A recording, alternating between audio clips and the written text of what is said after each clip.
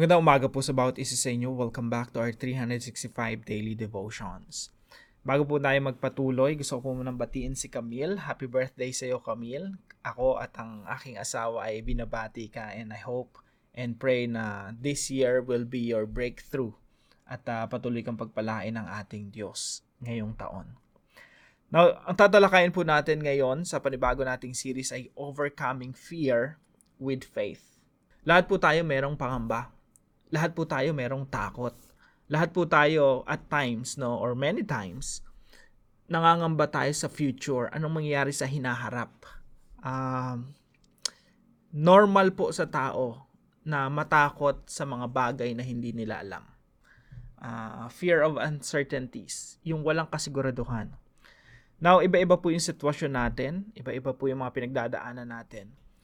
Pero lahat po tayo dumaranas nito. Yung takot at pangamba.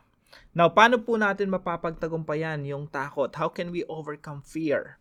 Now, dito po sa series natin na ito, atin pong matutunghayan ang pinakamainam na kaparaanan upang mapagtagumpayan natin ang takot sa mga hamon sa buhay ay sa pamamagitan ng pananampalataya sa ating Diyos na makapangyarihan sa lahat.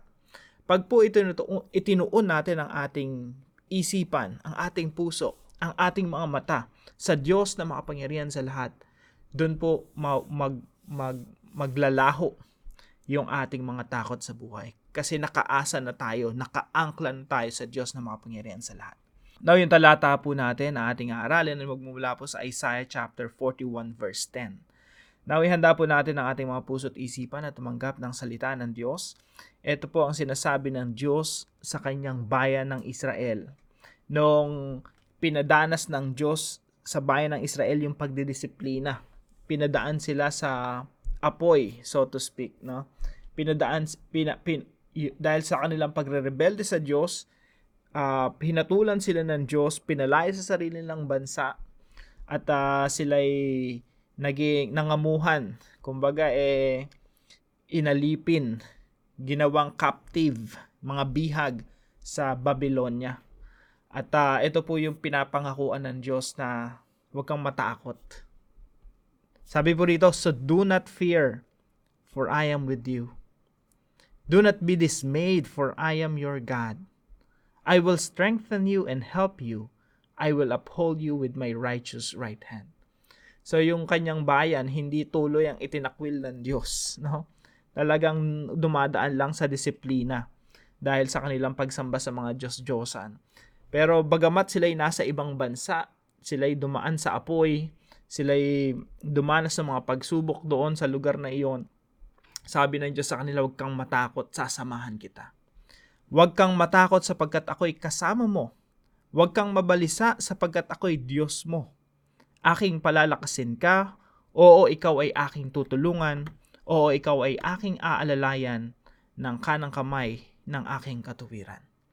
Now, yung Diyos po, yung mga Diyos-Diyosan sa Babylonia, napakadami po, no? And may tendency talaga yung mga Israelita na, tumingin dun sa mga Diyos-Diyosan at humingi ng tulong. Dito po sa Isaiah 41, china-challenge ng Diyos yung mga Diyos-Diyosan. Sabi niya, lahat ng mga Diyos-Diyosan na to, walang kwenta to, wala tong kabuluhan. Ako yung tunay na Diyos. Sa akin kayo magtiwala. Huwag niyong iasa yung inyong future sa mga Diyos. Sa panahon po natin, gano'n, no? Wala man tayong mga Diyos-Diyosan. Hindi naman tayo naniniwala kay Zeus. Hindi tayo naniniwala sa, maraming mga Diyos-Diyosan. Pero sometimes inaasa natin yung future natin sa kung magkano yung pera natin sa bangko, no? Or kung hanggat nandiyan yung mga nagtatrabaho sa pamilya natin, hanggat healthy sila, feeling natin secure tayo, safe tayo, no? Parang yung future natin nakaasa sa mga tao o nakaasa sa negosyo na meron tayo. Now, yun po, pwedeng maging Diyos-Diyosan yung mga yun eh. Pero sinasabi ng Diyos, huwag kayong umasa sa mga ganong klaseng bagay. Sa akin kayo umasa. Huwag kayong matakot. Ako yung kasama mo. Ako yung tunay na Diyos. Kaya sabi dito, huwag kang mabalisa sapagkat ako'y Diyos mo. Ako ang magpapalakas sa iyo. Ako ang tutulong sa iyo. Ako ang aalalay sa iyo. So, ito po yung katuruan natin ngayong umaga. We can overcome fear when we have, number one, faith in God's presence. Malalampasan po natin, mapapagtagumpayan po natin yung takot kung tayo po ay merong pananampalataya sa presensya ng Diyos. Nananampalataya tayo na yung tunay na Diyos yung sasama sa atin. When we have faith in God's presence. Sabi dito, do not fear. Bakit hindi ka matatakot? Bakit hindi tayo dapat matakot? Do not fear, for I am with you. Sapagkat ako ay kasama mo. So, hindi dito sinabing do not fear kasi meron kang healthy ka, nakapagtrabaho ka, meron kang maayos na career, meron kang pinagkakakitaan, okay yung pamilya mo. Hindi ang source ng ng katapangan natin upang labanan natin ang lahat ng hamon sa buhay. Sabi rito, huwag kang matakot. Ang dahilan, for I am with you. Hindi Diyos-Diyosan, hindi kung sino man, wala tayong dinedependehan. Kasi mga healthy tao na tumutulong sa pamilya natin, yung mga breadwinners natin sa family, yung mga nagtatrabaho sa pamilya, tatay, nanay, hindi sila pwedeng dependihan natin eh. Merong Diyos na makapangyarihan. Kasi tayong mga tao na kumukupas yung natin eh, yung health natin. Yung business, nawawala yan. Business, pwedeng buhayan ngayon, patay na bukas. Wala tayong pwedeng asahan, Diyos lang talaga eh. So do not fear, for I am with you. It is the presence of God. Yung presensya ng Diyos ang nagiging source natin ng katapangan upang harapin natin ang bukas. We can overcome fear when we have faith in God's presence. Number 2 po, we can overcome fear when we have faith in God's character. Kaya sabi po rito, do not be dismayed, for I am your God. Ako yung iyong Diyos. Yung Diyos na hindi ang dami pong mga Diyos-Diyosan sa Babylonia. Kanya-kanyang iba't ibang mga characteristics. Pero sabi ng Diyos, huwag kang mabalisa, sapagkat ako ang Diyos mo. Yung Diyos na nagmamahal sa iyo, yung merong pagmamahal na hindi nagmamaliw, hindi nagbabago. Ako yung Diyos na makapangyarihan sa lahat, kailanman hindi humina. Minsan kasi tayo mga tao, parang feeling natin pag malakas pa tayo, we can fight, we can do all things kasi malakas tayo, matalino tayo. Minsan may ganun tayong tendency na magtiwala sa sarili natin eh. Pero mga kapatid, nagbabago po tayo mga tao.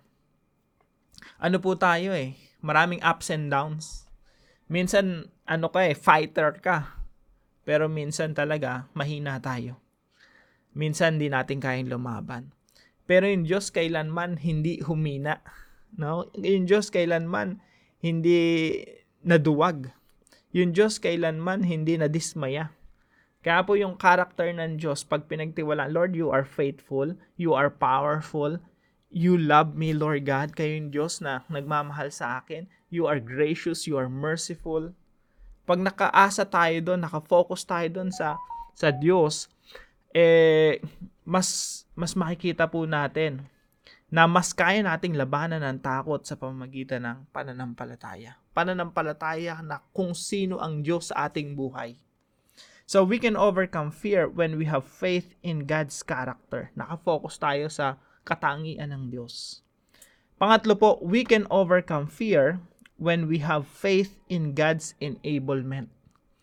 Malalabanan natin, mapapagtagumpay natin ang takot sa pamamagitan ng ating pananampalataya sa Diyos na siyang nagpapalakas sa atin. Again, ang nagpapalakas po sa atin, hindi lang pamilya eh. Of course, kasama yung mga anak mo, no? Naging motivation natin. Pero higit sa lahat, yung Diyos ang nagpapalakas sa atin. Sabi rito, I will strengthen you, I will help you, I will uphold you. Enablement po yan. Sa panahon na hindi natin kaya, God will enable us. Sa panahon na naduduwag tayo, God will enable us. Sa panahon na parang wala na tayong pag-asa, we're in despair, God will enable us. Sa panahon na bulag tayo sa hinaharap, we're in complete darkness, we can't see the future, God will enable us. Ano po ibig sabihin ng enable? mapapagtagumpayan mo sa pamamagitan ng pagtulong ng Diyos. Sabi rito, aking palalakasin ka, aking kang tutulungan, aking kang aalalayan. So we can overcome fear when we have faith in God's enablement. Umasa po tayo sa Diyos na siyang tutulong sa atin. Now, bilang application po sa talatang ito po yung pinakauna. Analyze the sources of fear.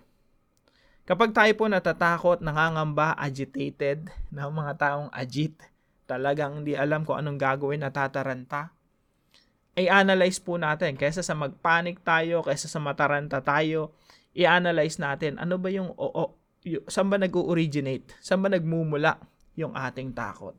Yung takot ba natin nagmumula sa dahil hindi natin alam yung mangyayari bukas? Yung takot ba natin hindi natin alam kung wala na tayong panggastos next week? Dahil ba nawalan ka ng trabaho? Dahil ba ang dami mong problema na minsan hindi mo maipaliwanag? Paano mo ba sosolvein yung problema mo? Analyze the sources of fear. Uncertainties ba? Walang kasiguraduhan sa buhay? Walang kasiguraduhan sa mga bagay na ginagawa mo? Walang kasiguraduhan sa relationship mo? No? Analyze the sources of fear. Now, kapag inuunawa natin yung sources of fear natin, mas magkakaroon ng liwanag. Kasi kadalasan po, ng source ng fear natin, kawalan o kakulangan ng pagtitiwala sa Diyos. Kakulangan ng focus sa Diyos. Kasi po lahat po ng takot natin maiibsan kung nakatutok tayo sa kakayahan ng Diyos. Kaya lang naman tayo madalas natatakot kasi nakafocus tayo sa sarili nating kakayanan, karunungan, at diskarte. Pero kapag nakita natin yung takot natin, kumbaga nakikita natin yung kawalan ng kasiguraduhan dahil sa kakayanan natin. At doon tayo nagsisimulang mag-focus sa Diyos. Lord, hindi pala, ang buhay ko pala, hindi talaga nakaasa sa akin. Nakaasa pala ito sa diskarte nyo.